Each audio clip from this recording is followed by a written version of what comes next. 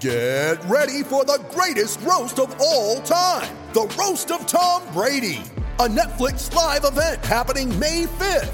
Hosted by Kevin Hart, the 7-time world champion gets his cleats held to the fire by famous friends and frenemies on an unforgettable night where everything is fair game. Tune in on May 5th at 5 p.m. Pacific time for the Roast of Tom Brady, live only on Netflix. You ready? Showtime. On May 3rd, summer starts with The Fall Guy. Let's do it later. Let's drink a spicy margarita. Make some bad decisions. Yes! Audiences are falling in love with the most entertaining film of the year. Fall Guy. Fall Guy? Fall Guy. That's what the poster said. See Ryan Gosling and Emily Blunt in the movie critics say exists to make you happy. Trying to make it out? Nope. Because I don't either. It's not what I'm into right now. What are you into? Talking. Yeah. The Fall Guy. Only in theaters May 3rd. Rated PG-13. It's a great football team with a lot of moral fiber and a lot of character, and they showed it. Shout, a Buffalo football podcast, hosted by Matt Perino and Ryan Talbot. No place else you'd rather be than right here, right now. When it's too tough for them, it's just right. Presented by Syracuse.com and NYUp.com. The Bills make me wanna.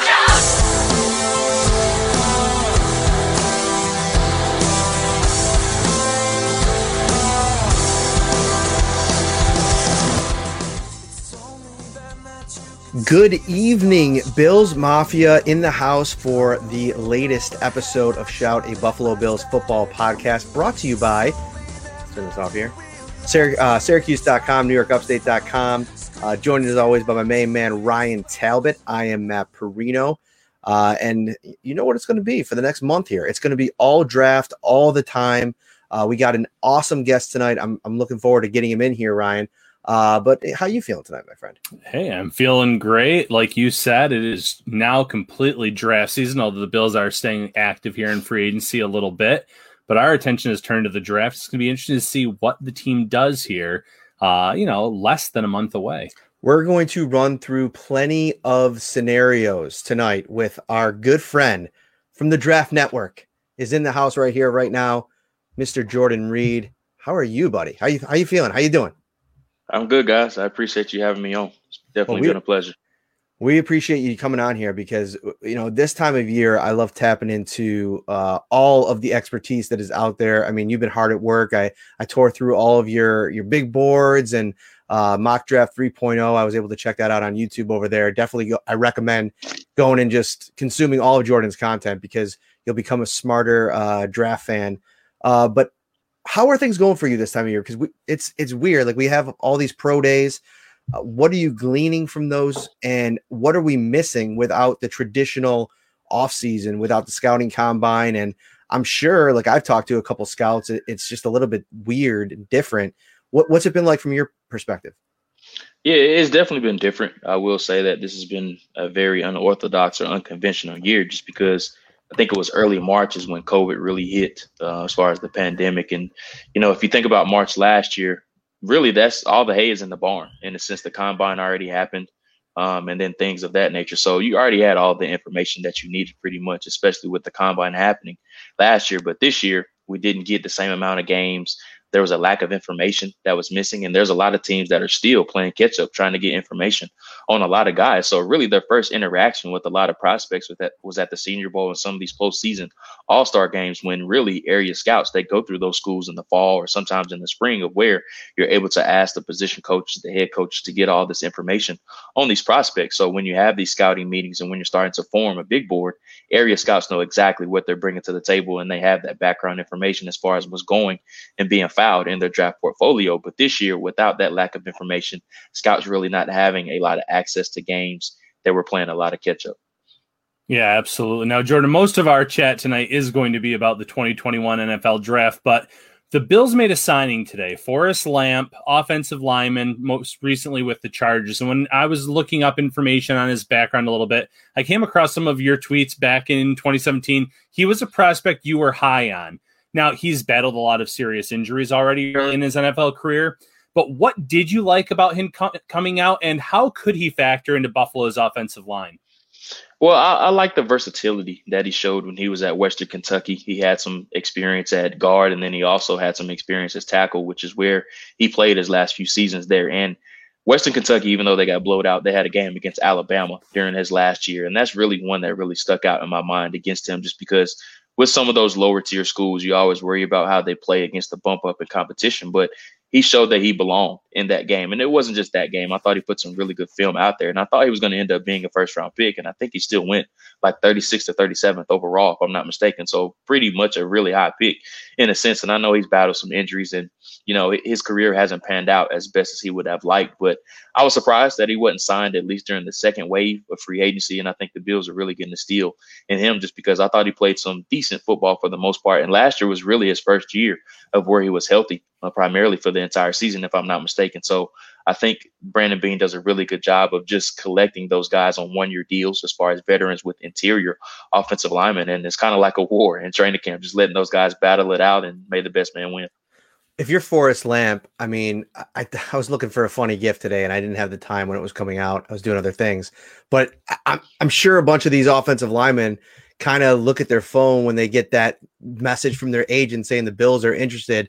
And they're just like giddy. I mean, running to the phone. How quickly can I accept this offer? Because you see, to your point, some of the success stories that we've seen over the last couple of years. I mean, Darrell Williams is obviously the biggest and grandest of them all. But even a guy like Quinton Spain, who didn't have a lot of interest in 2019 free agency, he kind of signed in the second or third wave, had a huge 2019 that earned him a 3-year deal. Obviously, that things went south last season for him.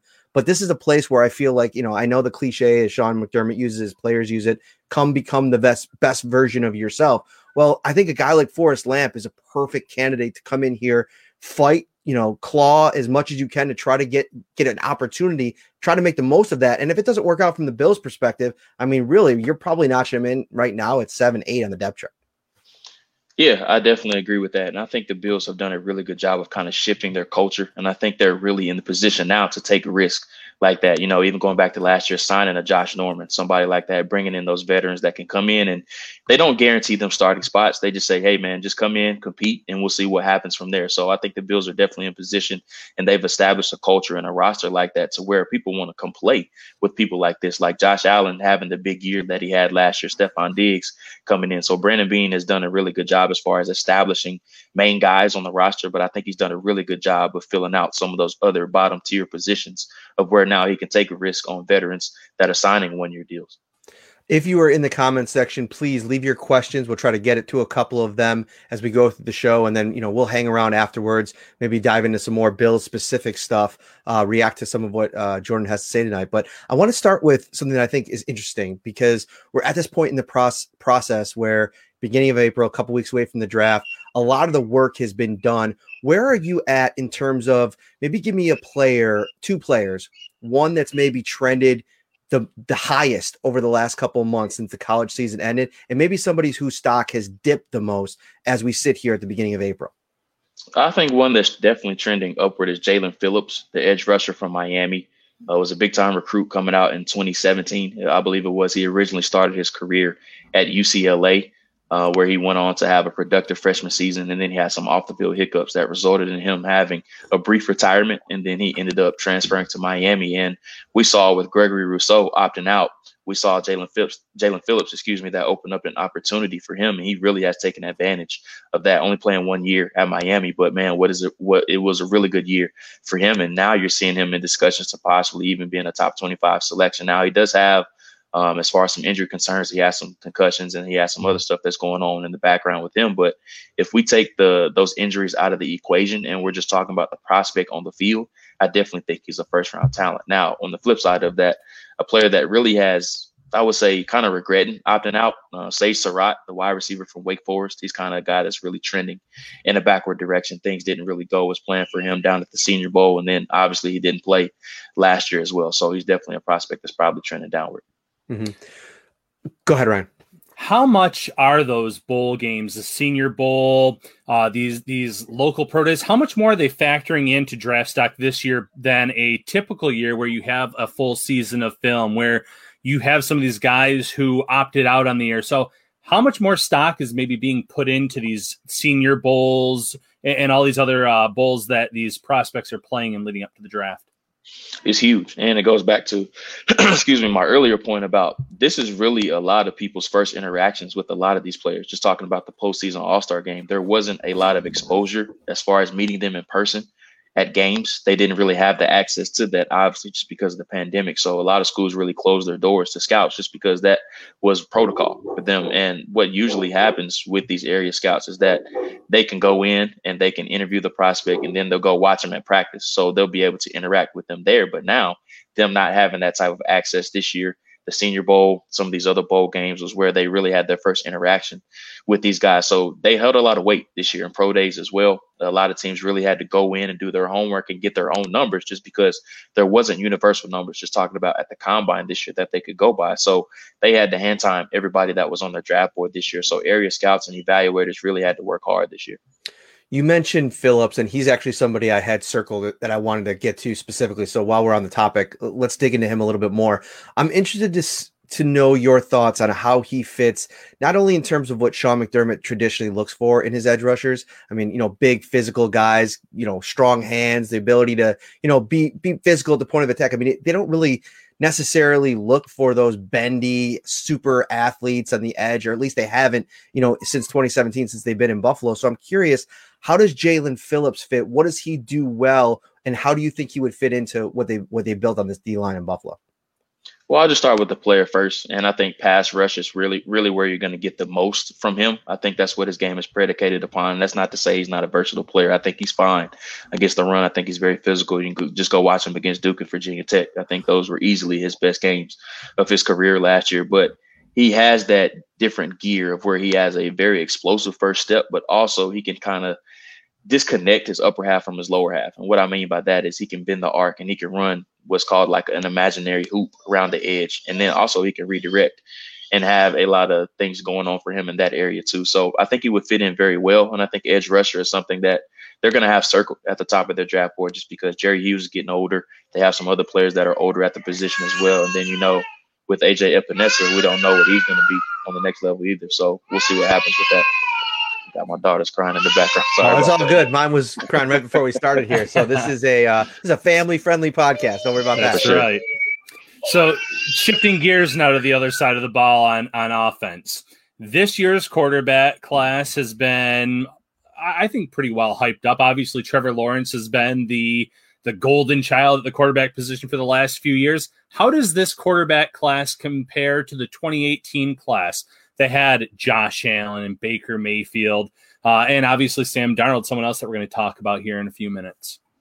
I think it compares very favorably. I think Trevor Lawrence probably will obviously be the top-ranked guy, no matter who it is, whether it's 2018 or this class, just because there's so little holes in his game overall. But now I think it gets really interesting after that, just because you're talking about Justin Fields and Zach Wilson and how they compare to guys like Josh Rosen and Sam Darnold and Lamar Jackson, even Josh. And if you guys firmly know that how many holes Josh had in his game coming out and how he was just picked apart during the entire process. And it's kind of reminiscent of what we're seeing with Justin Fields right now. And I don't have to get into the stuff that's going on with him just because that's just a lot of stuff that's going on, just ridiculous with him right now. But it was a lot of similar things with Josh Allen too, the level of competition and, him not knowing ball speeds and the completion percentage and how it was lower than 50% and the 60% threshold is something that evaluators use a lot. So I think it's very similar. Now, we don't have the athlete or the different type of specimen like Lamar Jackson was coming out.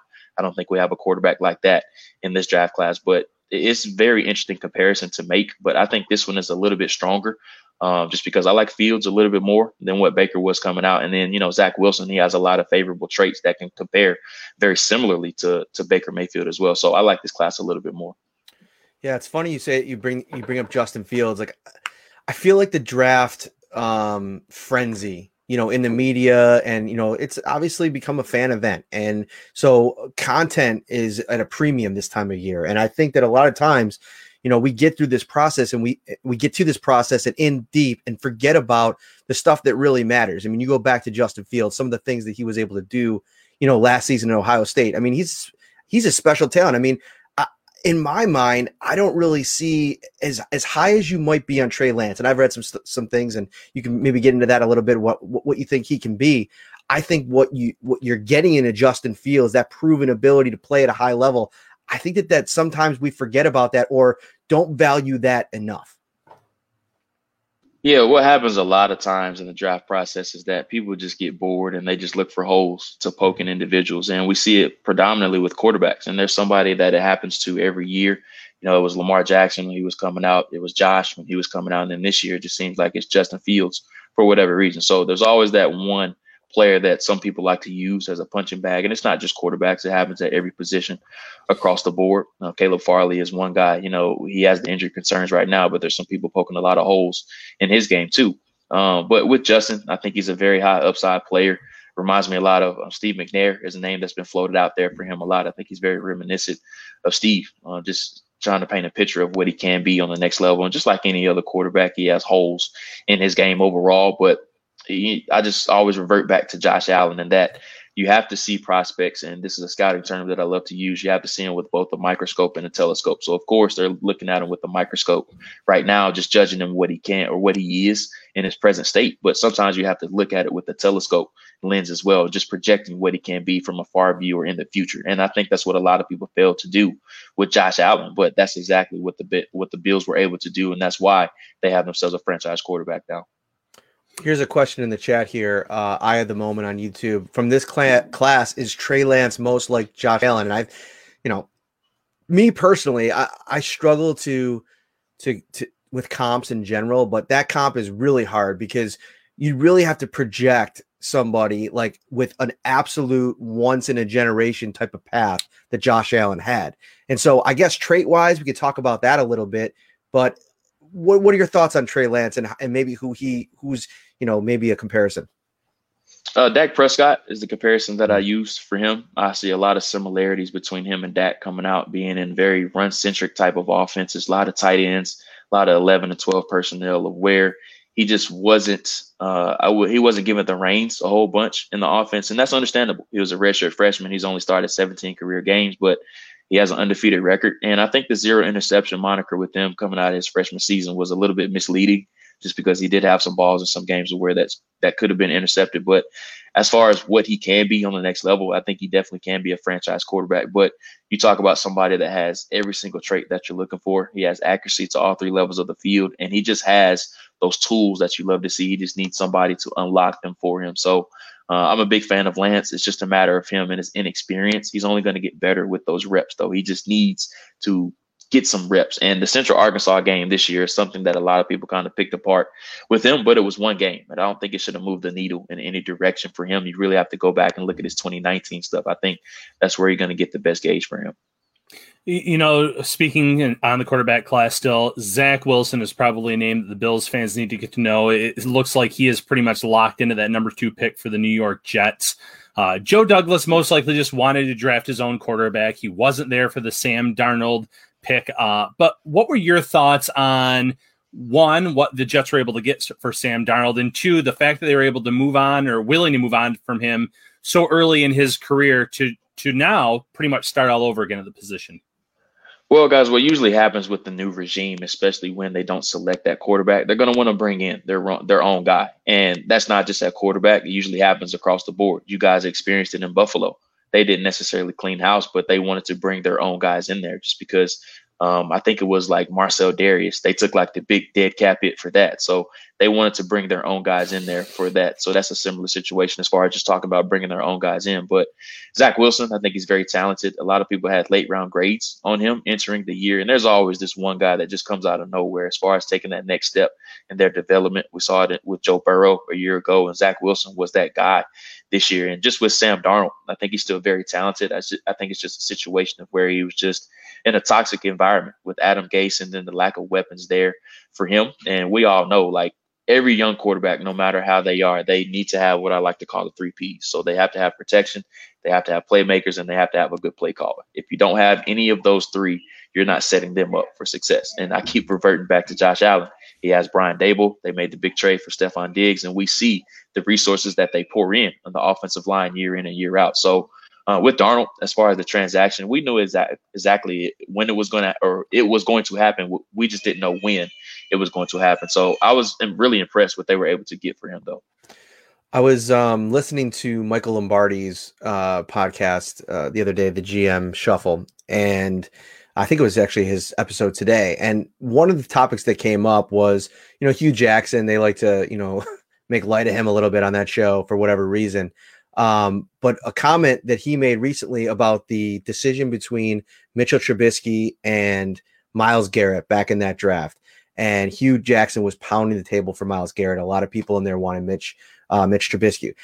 They got into that whole conversation. I'm not as interested in that as what an idea that kind of came from Lombardi. And he said, listen, if you're in the draft room, it's not about when you take a player, it's what a player can do for you. And he said, he obviously has been in NFL front offices before. He's dealt with coaches.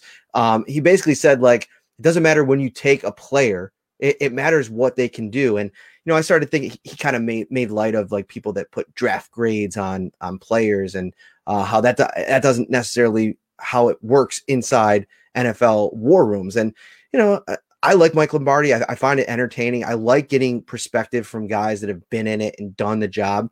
But then I kind of go to what we've heard from Brandon Beane over the years and the fact that they do set up their board and they do put grades on players and they do kind of see where somebody would fall into the group. So, the big contention that Mike made was, don't tell me that, Mitch Trubisky's not a first overall pick. Tell me, is he a player that you believe in or not?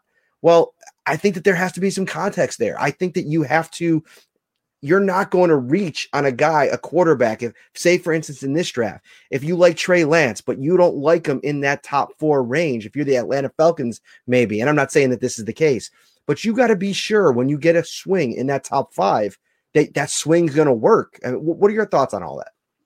Yeah, I think the biggest thing that even in the draft media, what a lot of people fail to do is that they just focus on what they can't do and then not necessarily what they can do, just because the hardest thing about draft media is that we're not drafting for an actual team. And what I mean by that is there's no specific scheme. We're not looking for certain type of individuals and certain types of check boxes that they check off. So with that, you're just grading players based off their tape. A lot of people don't really do background information either, just because you don't have to check that. Just because we don't work for a team, we're not worrying about building a roster either. So you really have to focus on what a player can do. Don't really focus on what he can't do and then the value that he brings to the table. Very well said. Running back position. That's been a popular mock draft pick for the Bills at number 30. However, they've also spent day 2 picks in the past 2 drafts on Devin Singletary and Zach Moss. So what's the upside to bring in a top talent at number 30 compared to what the Bills have been doing? And are the Bills almost hamstrung in terms of selecting a running back early in this year's draft based on what they've done in the past? Well, there's always that one random team at the back end of the first round that ends up selecting your running back. We saw it last year with the Chiefs. And then it's really hard to project where running backs are going to go, just because everybody likes to say don't take running backs in the first round, just because what I like to say, you can find them at the local gas station and get production from them, just because everybody likes to recycle them throughout the league. But if I were the Bills, I would wait a little bit, but I think you have to take one, especially on late day 2, early day 3. And this class is kind of top heavy for the most part. I know Najee Harris has been a popular selection for them at 30. I don't even know if Najee is going to be there, just based on some of the things that I'm hearing. Travis Etienne is another player that's been projected to the Bills at 32. So it wouldn't surprise me if they do take a running back in the first round, but just based off what they have done in previous years, it would be very surprising to me. But I will say this about Zach Moss. I think you just have to kind of treat him as if he's not there. And what I mean by that is just because of the injury things with him, I don't think you can necessarily count on him in the future, just because he's gotten hurt constantly at Utah. And then the same thing has happened with Buffalo. So I think he's just one of those players that kind of is injury prone a little bit. And then with Motor Singletary, I think he's kind of best as a 1B rusher, as a complementary guy to a 1A. So if you're looking to bring in that bell cow guy, I definitely could see them doing that somewhere on day 2. Maybe somebody like a Javonte Williams. I think he could be a good pickup for them somewhere on day 2, or even a Trey Sermon like that in the 4th round, 3rd or 4th round. I definitely think that could be a good pickup for them. I was checking out your big board earlier today, and it looked like you had 22 players with first round grades or first round value in terms of your charting. How does that compare to, the most recent years in terms of, maybe what's your record where, the most first round grades that you've ever given out for a draft? So it's right on par with what I have done in years past. I think I had 24 the prior year to that in 2020. And then I have, like you said, 22 this year. And, based off what I've heard that goes on, just talking to scouting buddies, there's usually 15 to 25. That's usually like the standard number as far as first round grades that happen in draft rooms. Mm-hmm. And in terms of the wide receiver position, there's a bunch of guys at the top there. Those three, it kind of similarly to last year when that Henry Ruggs, Jerry Jeudy group. There was one more in there that were really good. After that, and this is a topic that among Bills fans, I think, is starting to gather steam, because as you go through these mock drafts, I mean, there's real potential that you take positions of need like edge rusher, a Jalen Phillips, and maybe a Kwity Paye aren't there at 30. Some of the top cornerbacks not going to be there at 30. Maybe you address offensive line, but if you really want to make a splash, maybe receiver is a way that you can go. Maybe if a Kadarius Toney is there, I know a lot of people. Elijah Moore is another name. What are your thoughts on those kinds of guys, and are they worth that 30th pick? Because I've seen some mock drafts now starting to pop up with those names. What are your thoughts on those two players in particular?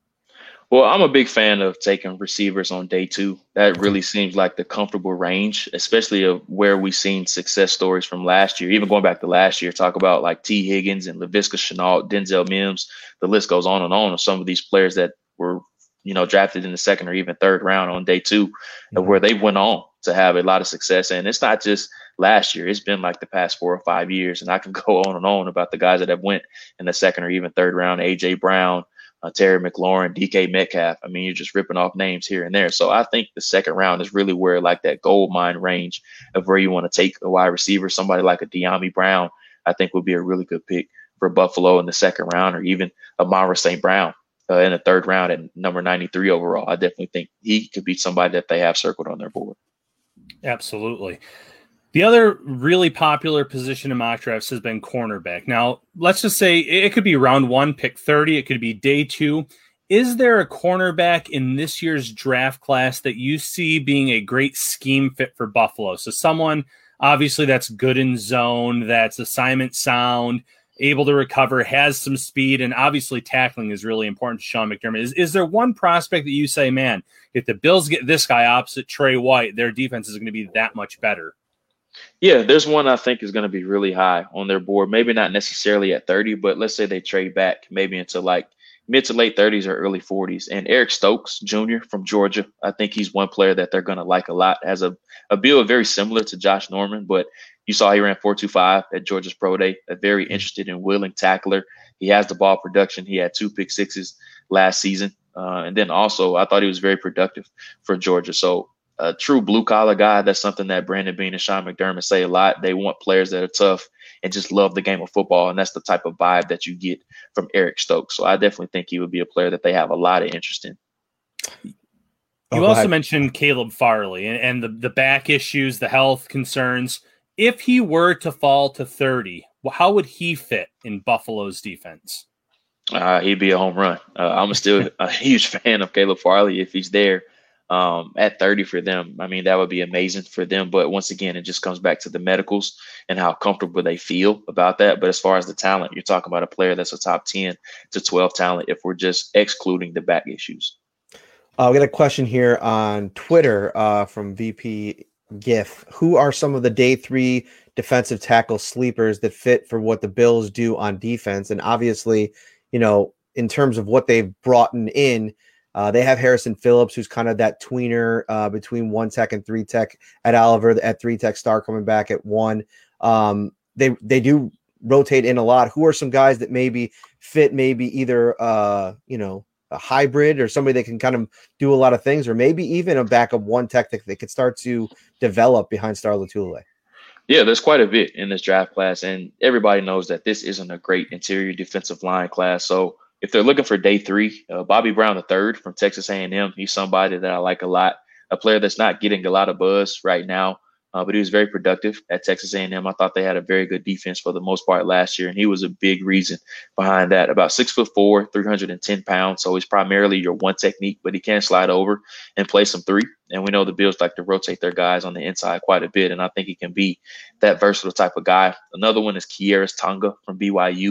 He's more of your 2-down run stuffer type that's very reminiscent of Harrison Phillips. Not going to give you a whole bunch on third down, but as far as if you're looking for a 2-down run stuffer, I definitely think Tonga could be a key cog in the middle. Two names that have been brought up in the chat are Tadarius Slayton as a one technique, and then Shelvin. Shelvin's been a very popular pick amongst the Bills Mafia, is that, that run stuffer. Where do you see those two players falling, and are they worth where they would go in terms of what Buffalo does with their rotation? I think Shelvin's probably going to go in the third round just because of the value that he does provide. His pro day wasn't great, but he opted out last year. But as far as the value that he brings on the first 2 downs, I definitely think he's one of the better in this draft. Just a massive dude in the middle, 6'3", 6'4", about 350 pounds, but he's very athletic. And I really like what he brings to the forefront on that. And Tadarius Slayton, another guy, about 6'5", 360 pounds. So he's a little bit bigger than what Shelvin is, but another guy that's just a true 2-down. I think he's probably a 0 technique. I don't know if he's going to be a 1 technique on the next level, just because he's not that super explosive, get up the field type of player. So you really want a 2-gap. And so you want to manage both of those A gaps for the most part. Ryan on YouTube has a question. Who is a better fit in the offense for the Bills, Etienne or Harris? And I know that in your latest mock draft, you had Harris mocked to the Bills at 30. And I remember you talked a little bit about it on your YouTube page. And like I mentioned earlier, definitely go check that out. But who do you think would fit a little bit better? I think Harris, just because of the value that it provides in both phases. And I think it can be more of that 1A type of role. I think I have some questions a little bit as far as Etienne in that main role. Even though he did it at Clemson, I think Najee is probably better suited. And I think he's a better pass catcher and pass protector of the bunch too. So that's why I said I think he would fit a little bit better. And we know Josh really likes to throw it to the running backs out of the backfield just because how much they've got involved, Moss, and then also Singletary too. So I think Harris can be more of that running back that you can design passing concepts around. I don't think Etienne is necessarily that guy of where you want him in create mismatches on linebackers like Alvin Kamara, that how they use him for the Saints. I think Najee definitely can play that type of role a little bit better than what Etienne does. This has been great. Very informative as usual. Why don't you let everybody know where they can find your work? Because I'm sure as we chug along here these next couple of weeks, it's going to get more fast and furious as we go. Yeah, so you can find me on Twitter at Jordan_Reid. That's JORDAN_REID. You can also find my work on thedraftnetwork.com. We also have a mock draft simulator that lets you play out all 7 rounds of the draft. So if you want to put yourself in Brandon Beane and Sean McDermott's shoes on draft day, you're able to do that. You can trade up or trade back if you want to get one of our premium prescriptions, if you have the means to do that. Also, you can find my podcast, the Read Option Podcast, REID. My man, thank you so much for coming on. We really appreciate it. Go hug your little girl. Tell her daddy's all done. Thanks, guys. I appreciate you guys. Thanks as always. Take care. Thank you. All right. Jordan Reid from the Draft Network. Awesome as always. Great insight, Ryan. Let's get into some takeaways here because, this is now our second week in a row here, focusing on the draft, bringing on an expert. And as we move through this thing, I mean, who are, at this point in the process, who are some of those guys that you have underlined as, if this guy is there at 30, this is a can't miss? Azeez Ojulari, and hopefully I didn't just butcher his name a little bit. You see him all over the draft boards, though. Georgia edge rusher, going anywhere from mid-first to pick 30. I've seen him follow the Bills in a few. I think he's a home run pick. I think Kwity Paye is a solid option if you're staying on that side of the ball as well. It's hard to project, though, because a lot of these edge rushers I could see going earlier than 30. Cornerback, I've been big on Caleb Farley. Again, Buffalo would have all the medicals that hopefully that they would need to make that determination on whether he would be worth the pick. Stokes has been another player who Jordan mentioned tonight, has been in that 30 range in a lot of these mock drafts, maybe a few picks later in early day 2. So I could see him fitting in. Brandon Beane, though, just keeps going out and signing these lower tier players to come in and compete. We've seen it on the offensive line. We've seen it at running back in the last few weeks. That doesn't mean that they're going to shy away from either of those positions, though, either. So right now, the Bills truly are in a great position. Best player available. I love that you brought up wide receiver because, you look at the wide receiver room and they're 5 deep right now, but they have a few guys in 1-year deals. They bring back Isaiah McKenzie. They sign Emmanuel Sanders. You get Cole Beasley, who's getting up there in age. So you do have to replenish that room sooner rather than later. And if someone falls into your lap in round 1, that's an intriguing possibility too, perhaps even more so than a running back. Yeah, it's tough for me because I think depending on how this thing plays out and depending on your possibilities, I think for me at this point, the two guys that really stand out are Jeremiah Owusu-Koramoah and Jaelan Phillips. We brought it up with Jordan. This is a guy that, I've even been hearing that, in terms of trending upwards, is a guy that's made some real leaps the last couple months, and somebody that I think, listen, the value there could be huge. I mean, Kwity Paye is a guy that everybody's talking about, the intangibles, the physical, the physical traits, all those things are great. I think Phillips might have a little bit more upside from what I'm reading and gathering and hearing. So if you can get him, but the problem is Paye and Phillips to me are two guys that are likely going to be off the board at 30. Owusu-Koramoah, probably the same type of deal. Although he's somebody that I think like a lot like Kyle Duggar. Remember last year when we were getting into, the final weeks of the draft season, especially on the heels of the combine, and Duggar was somebody that, some mock drafts had him going like in the 20s. So I think that sometimes we see a player that, obviously, is a great player and could fill a specific need for a lot of different teams, but maybe the draft community is overvaluing them. So I think that maybe if you're the Bills, maybe he's not out of the realm of possibility at 30. We've seen crazier things happen. To me, those are the two guys right now. Then Farley, who I also don't think is going to be there at 30. Maybe you entertain a Greg Newsome or in a crazy scenario, Patrick Surtain if he falls. But I think that I've seen it said a lot of times, trading back a couple spots at this point, maybe adding another top 90 pick doesn't seem like the worst idea, especially if some of those key guys that maybe you have targeted are gone and you're not able to trade up. Because that's the thing. If Jaelan Phillips and JOR go in the first 20-22 picks, that might be a little bit too rich for Brandon Beane's blood to trade back up to try to get one of them. Yeah, and even if it's not a 2021 draft pick, maybe he says, I wouldn't mind having another pick in next year's draft, a higher pick, if we move back a few. So I think he's going to be open for business if the right team comes along and makes a deal that catches his attention. I think the Bills have that flexibility. There's no one that they have to sit there at 30 and say, we need to target this position or this player and take that best player at that position. They can move around a little bit. They can move up as well. I mean, I wouldn't put it past Brandon Beane to go up and get his guy in the mid-20s if someone that he has as an outlier, someone that's still on his board that maybe he saw as a mid-first round pick was still sitting there. He's already shown many times in his young tenure as Bills GM that he's willing to get aggressive to go get his own guys. There's a question here in the chat. Actually, maybe it's not even more of a question. Does anybody beat Tom Brady next year? The answer is no from Jesse Smith. I get it. The Buccaneers got hot in the playoffs. They played great in the Super Bowl, blew out the Chiefs. But let me just break in here because as you were reading that question off, I envision like Shawn Michaels climbing the turnbuckles and going to the top rope, ready to jump off and deliver one of his finishing moves. Like, are you coming for Jesse right now? Are you going to drop the hammer? No, okay. I'm not. I got that feeling. Like, I thought that we were going to have a great take that you were about to drop there. All right, go ahead. No, but I'm loving all this wrestling talk. Hung out with Matt recently, and he was dropping all this wrestling knowledge. Blown away. I have like 2 layers of. All right, John.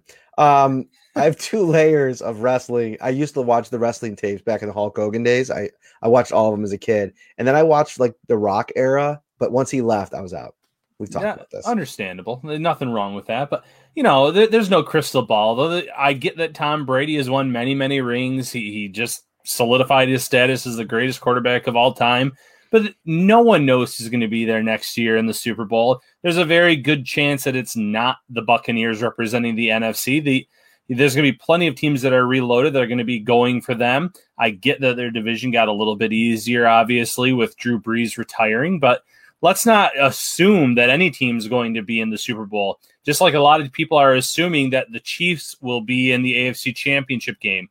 there's no saying that it's going to be the Chiefs or the Bills. It's hard to get to those games year in, year out. So, let's not just assume that Brady's going to be that guy that's there at the end of the season, because it's a lot easier said than done. All right, let's go to this chat room here. Any questions? Anything you guys want us to hit? We'll hang around for a few minutes. I think there's a lot to talk about still. I want to go back to Forrest Lamp a little bit, because I know we talked about it at the start, but I think that there's more to kind of unpack there. I really like this move. It has the vibes of what, that under the radar type of signing that, I saw a lot of comments when they signed, when the news came out, like, oh, he stunk. Anybody that played for the Chargers offensive line last year, flush him, like, it was terrible, all this, that. Listen, sometimes players, if you want to talk about players finding second life, in their careers, look at what's happened here for some players that have come to Buffalo and figured things out. Obviously Micah Hyde and Jordan Poyer are two of the greatest shining examples of that. But you go to the offensive line and look at and even internal players like Deion Dawkins, who had a rough year too. The Bills kind of broke everything down, rebuilt the coaching staff and talent around him. And Deion Dawkins has turned into one of the best left tackles in the league. I think this is a place where injury-prone players can come to try to get right physically. Obviously, the strength and conditioning and the therapy team that they have here to keep guys healthy. Players have been very outspoken about how great they run things in that facility. That's important. But I also think you take a shot on a guy with some talent. And that's what this is. And I think that you have to get to a point with a regime where you trust in their ability to evaluate and use their resources to take a swing on a guy. And hey, sometimes swings miss. Brian Winters was a swing and a miss. He came in, he was a depth piece. When he had to play, he wasn't very good. That could be Bobby Hart. That could be Jamil Douglas. That could be Forrest Lamp, who, by the way, $250 for a lamp, Ryan? Tell people a little bit about that. That's some crazy dinero. $230. Okay, I'm sorry. $230. Yeah, so he has his own endorsement gig with Lamps Plus, and part of that was having his own lamp, the Forest. I'm trying to think of the official name of it, but it's linked in the article. $230. It can be yours. Beautiful base on it. Looks like you're out in the wilderness. So I do like the fact that he used his name to find an endorsement deal, or his agents did. So kudos to him. But, just speaking specifically to Forrest Lamp, I actually really did like this signing. He was someone that really held his own at the Senior Bowl, like Jordan mentioned on tonight's show. 38th overall pick in that draft class. And he's just had bad luck with injuries. First year, tore his ACL before the season even began, so he missed his entire rookie year. Second season, he came back. He was inactive for most of that season. And then the third year, he started 2 games. He was playing more, and then he had another season-ending injury later in the year. So this past year was the first season where he was completely healthy at the start of the year. He played 100% of the team snaps last year for the Chargers, so he was reliable. He started every game. He played every snap for this team. And like you said, that's, he could come to Buffalo and something could click further for him. He's very inexperienced at the NFL level, but he did have that full season to build off of coming into this year. And it's an insurance policy. If Cody Ford does not turn into the player that the Bills think that he can be, you have options.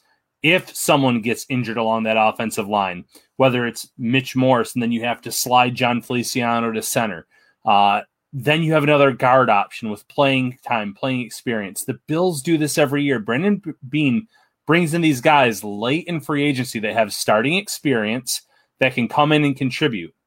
Not every one of those players makes the team, and that's okay. But he has those options in his back pocket. They're going to come to camp. They're going to compete.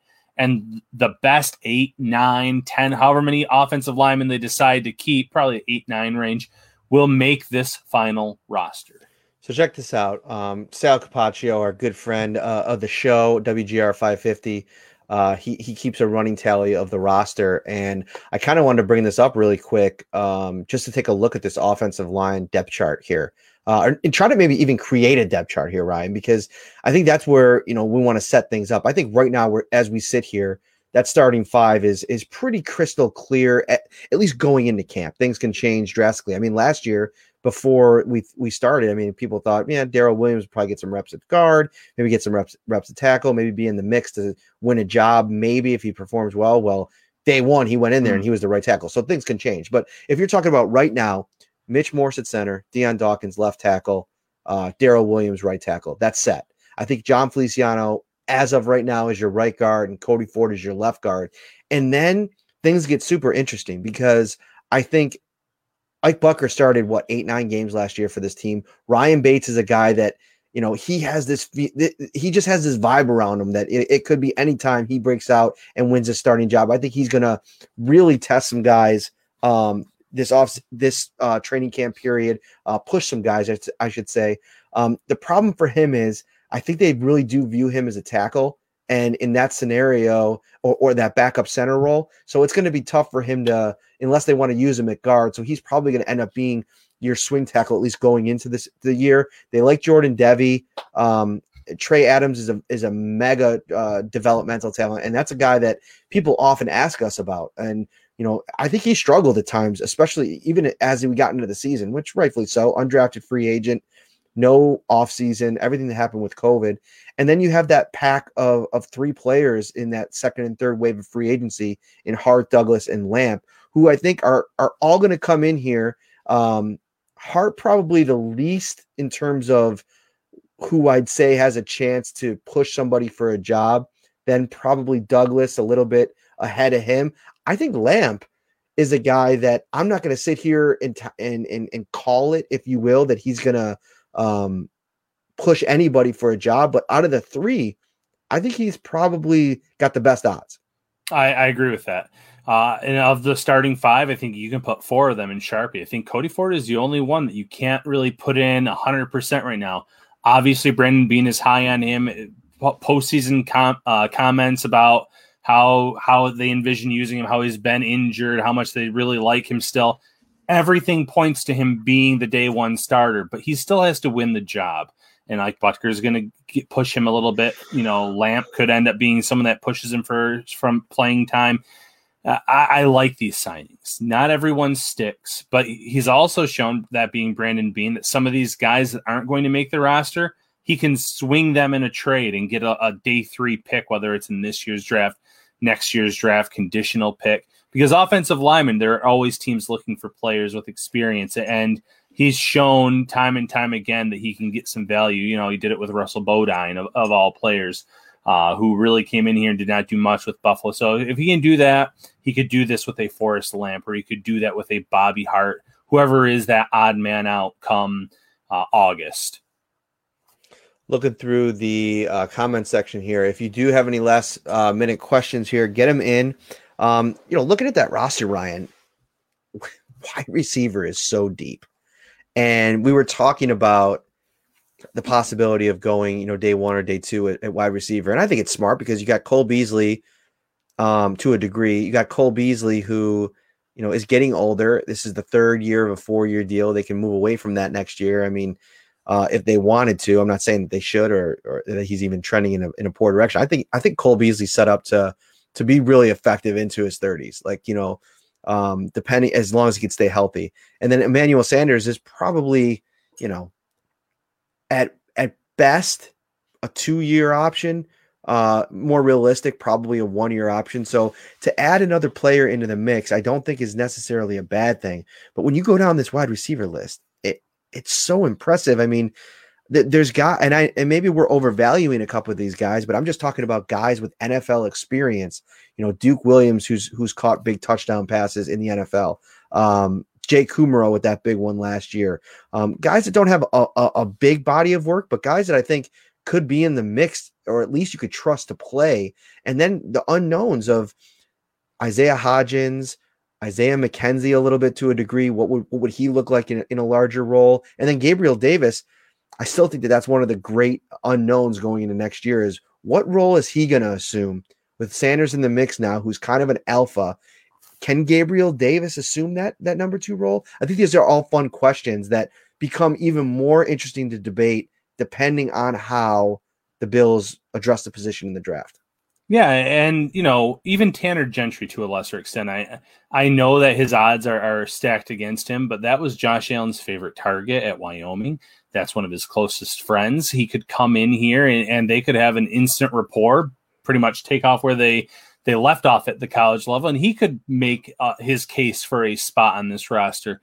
The Bills go deep, but they can say, okay, Isaiah McKenzie, he is a wide receiver. He's our gadget guy, but we can also kind of put him in that Andre Roberts spot where, yes, he's one of our receivers, but when we're saying we're going to keep 7 guys, one of those 7 is our return man, and that's what Isaiah McKenzie is. And then it's, the next 6, and then it gets tough because obviously Diggs and Beasley and Gabriel Davis and Emmanuel Sanders, they're all locked into those spots. And then it kind of comes down to, do you take a rookie early that you think could be a long-term factor, someone opposite Stephon Diggs, someone that brings us something a little bit different than what Gabriel Davis does, because Davis was outstanding when Josh Allen had to roll out in terms of getting open, making plays. So it's going to be really interesting, but I wouldn't put it past the Bills to attack that wide receiver position early, because as strong as that unit is, the saying is you got to keep your fastball, and that's what Buffalo needs. They need to keep giving Josh Allen weapons,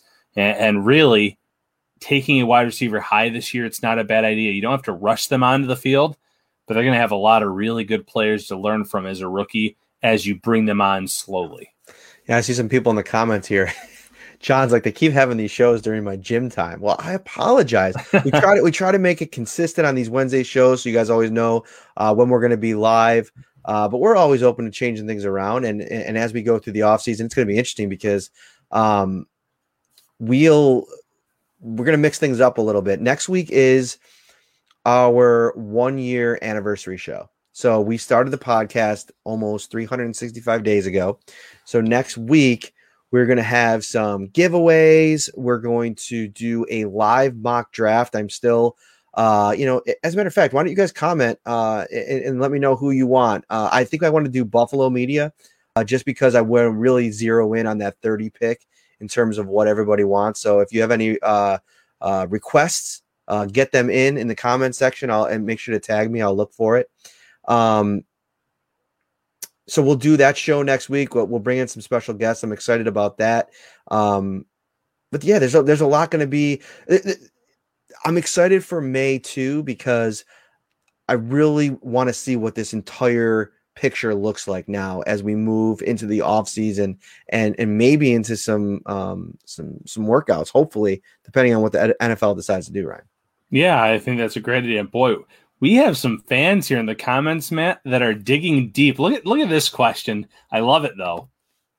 Pick your 3 backup offensive linemen to make the game day roster each week. Well, Ryan Bates, most likely, I think, claims one of those spots because he can play all across the line. I think like Butker, if he's not starting, he has that interior experience. And then maybe it is a Forrest Lamp. I can't really solidify that 3rd spot, but I love those questions that kind of make me do a double glance and look. That one definitely caught me off guard. What do you think? Is anyone that you disagree with off that list? No, I think that's about right. Pick your 3 backup O linemen that make the game day roster each week. Well, I will say that they do like rostering 8 offensive linemen, and I think Butker, Bates, and Lamp make a lot of sense. I think depending on this, who's training with Ike Butker this offseason, I've seen it on their Instagram, is Trey Adams. They're out together, working together. I'd be interested to see if Trey Adams can't make a jump. And I wonder what the year of just practice did for his body, because that was one of the big knocks on him coming out, right? That he couldn't stay healthy. Mm-hmm. He struggled, I think, getting a year in the Buffalo Bills program and then getting a chance to spend some time this offseason with a guy like Ike Butker, who is, could you get any more process than that guy? I mean, the way that he's earned his spot on this roster is about as Billsy as you can get. So I think that's somebody that I would keep an eye on, maybe on the low, is a Trey Adams, maybe to compete for that swing tackle job. I think Ryan Bates still can be that utility man as well. But I like a lot of the competition. And I'm right. Depending on who's there, I do not rule out offensive line at any time in this draft. Like I think we could sit here and say, Elijah Vera Tucker, who is probably the top interior offensive lineman in the draft, that wouldn't be crazy to me at 30. It's not a glaring need, but depending on where you are in terms of your faith in a Cody Ford and an Ike Bucker long term, and those kinds of things, going that route is not crazy. And there's some interesting players. Liam Eichenberg is a tackle who also, I've read that he can maybe potentially be a guy that can move inside to guard as well. So I think they're going to like Landon Dickerson. I don't know if maybe they will. I mean, Mitch Morse is in year 3 of a 4-year deal. Who knows? I think I'm not taking anything off the table, I guess is my point. I think that's a astute observation. Yeah, I think that's fair. And even if not day 1, day 2, Quinn Meiners, I always mispronounce that last name. Wisconsin Whitewater versatility to play guard or center. Another one of those small schoolers that really held his own at the Senior Bowl. Proved that he belongs up there against the big boys. I could see him being a fit for this team. Brandon Beane is going to pick the best player for this team, not just in 2021, but long term, because you're always trying to fill in those gaps, not just what you need now, but what you're going to need sooner rather than later. Did you listen to Josh Allen on Kyle Brandt? I did. I'm a little disappointed that he missed the fireball question. That one stung because those were a childhood favorite of mine. So what you're not going to get on this podcast is any reaction to any vaccine discussion. But I do want to get into a little bit of Josh Allen's podcast appearance with Kyle Brandt, because I thought it was interesting. And, Trey White actually made a rare podcast as well, appearance on Chris Collinsworth's show. And I gave both of those a listen, and I put up some stories this morning on them. And I think that one of the things that both of them discussed, I think in serious hindsight now, is the Kansas City game and what went wrong and what they have to do a little bit different. I was going to write, I did the Trey White one because I thought what he said about Sam Darnold was super newsworthy, but check out this quote from him on what happened in that Kansas City game. And we'll react to it a little bit. This is Trey White. We're going to talk about Josh Allen too. Just go out and execute your game plan. Chris Collinsworth asked Trey White, what do they got to do to catch up to the Chiefs and beat the Chiefs? Don't try and do anything different than your game plan. Go out and be confident in what your coaches and the scheme that you're going to be executing. Be confident playing. You got to know it's going to work. You got to believe it's going to work. Going against Patrick Mahomes, it's so tough because he sees the field so well. Those guys are so fast, and somebody has to be covered one-on-one. And they're so fast. You just have to play the perfect game and somehow have a little bit of luck. But you have to make the plays when they present themselves. When Patrick is running around and he throws that crossbody pass that he always completes, we some kind of way have to come up with an interception on that. Did they have any takeaways in that game, Ryan? No. Not that I can recall. No, I mean, the only time that they punted in that game was after Mahomes delivered, I think it was like a 35-yard pass to Tyreek Hill, hit him on the hands, and he dropped it. That's the only time they even punted the ball in that game. Right. And I think it was Trey who got beat on that one. So I think he's probably talking a little bit about himself, taking advantage of your opportunities, playing a little bit better and covering a little bit better. I think everybody, they took ownership of that. That's nothing new. You got to take advantage of your opportunities to the maximum. Maximize all your possessions, because those things are going to play a big time role in changing the game. Those guys, eventually, they're going to make some plays, that offense. And let's be honest, that's true. They're going to burst on the scene and have a big splash play. But you've got to try to limit those things and take advantage of those opportunities. When you get a fumble down in the red zone, you need the touchdown, not the field goal. You need the points. It's interesting there. And, I think that first and foremost, all of this offseason discussion that we've had about what the Bills have to do to elevate the roster to be able to deal with the Kansas City Chiefs, I think a lot of the answers are right there on the roster. I think you got to just play better in a lot of ways. It was a big spot. We've talked about the coaching decisions, some of the puzzling ones. He didn't say coaching, but getting touchdowns instead of field goals. Yeah, you got to be aggressive when you're talking about opportunities. Being in the red zone against the Kansas City Chiefs is an opportunity, and you have to try to score a touchdown there because, especially with the way that game was going, Ryan, I think you go back and watch it and you feel the momentum. After the Bills go up 10-0 and Kansas City just bolts right back into it, and it seems like the marathon is starting. You got to be able to take that baton and score touchdowns, and they weren't able to do that. And I think that that's something that in that game, again, another year with the nucleus of talent. And that's another thing. Don't forget that this Patrick Mahomes core of group of players, that was their third year together, basically, right? 3 straight AFC title games, Super Bowl championship. When it comes to knowing your personnel, Patrick Mahomes had a head start on Josh Allen.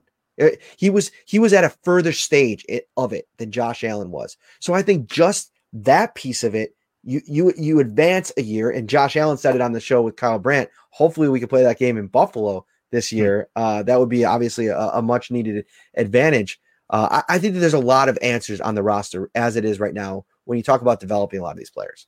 Yeah, and when you're talking about Trey's responses, the kicking field goals versus touchdowns, first of all, the Bills were really aggressive during the regular season in terms of going for it on those fourth and manageable spots, and they weren't in the championship game. And I know Sean McDermott said, you take the points, you want the points, but against a team like the Chiefs, especially, a field goal is not going to do much at the end of the day. You do need those touchdowns. Trey mentioned you need the perfect game plan. That game plan was far from perfect. They were letting Travis Kelce and Tyreek Hill run wide open in the middle of the field. They couldn't really cover them, where they kind of did a good job of taking Hill out of the game a little bit in that first matchup. And they had Saran Neal on Kelce at times, and he was kind of physical. You didn't see that in the championship game, and that kind of worked against him.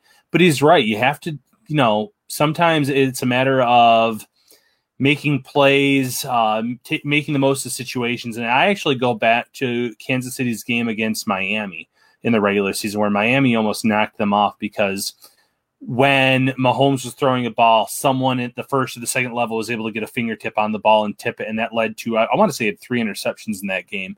The Bills weren't able to get to him, but they weren't also able to really bat any balls up into the air and make those opportunistic plays that Miami did in that regular season matchup.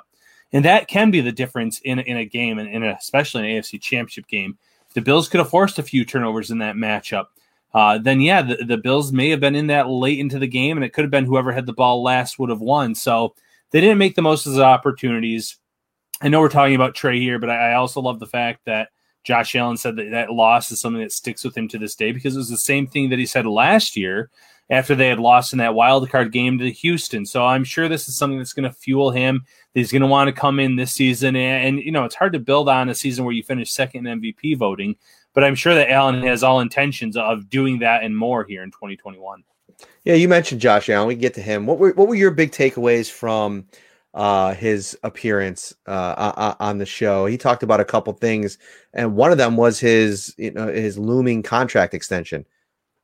Yeah, he played that pretty well down the middle, pretty much saying, when it happens, it happens, because I think, one, you let your agent handle these things for a reason, because right now, as much as I'm sure he would like to be signed long-term by Buffalo, he also knows, and his agent also knows, that there's a big contract coming the league's way, or that they're signing off on with TV revenue, and it's going to make that cap skyrocket. So if he signs this offseason for $41 million on average, that could end up being an underpayment in a year or two based on what the cap looks like. So maybe it is kind of a weighted out process. So he was very diplomatic in terms of how he spoke on that. I did find it interesting when he was talking about Cam Newton and how he feels really small next to Cam Newton, because they were it sounded like they were kind of training together, because he works with Jarrett Stidham, and Cam Newton was down there working with some New England guys. He said, when I was standing next to him, I felt tiny. So it is interesting to see that he still looks at Cam Newton and holds him in such a high regard. But a lot of little fun, interesting tidbits in that interview. Yeah, I thought it was a cool format, first and foremost, like the 10 questions. You have the trivia game, but you also work in some different interviews. And I'm not surprised. Kyle Brandt, very entertaining on that show.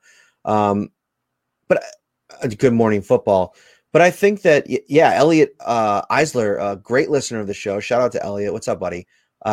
Great point, saying how the pandemic allowed him to, work on his mechanics and really hone in on some of the things that maybe weren't going right for him in his first 2 years. Joseph Diodato says, why is he training with Patriots quarterbacks? Well, I guess he's really good friends with Jarrett Stidham. Obviously a bunch of quarterbacks down there that work with Jordan Palmer, Sam Darnold, Kyle Allen. I believe last year Joe Burrow was down there. I'm not sure if he's down there now.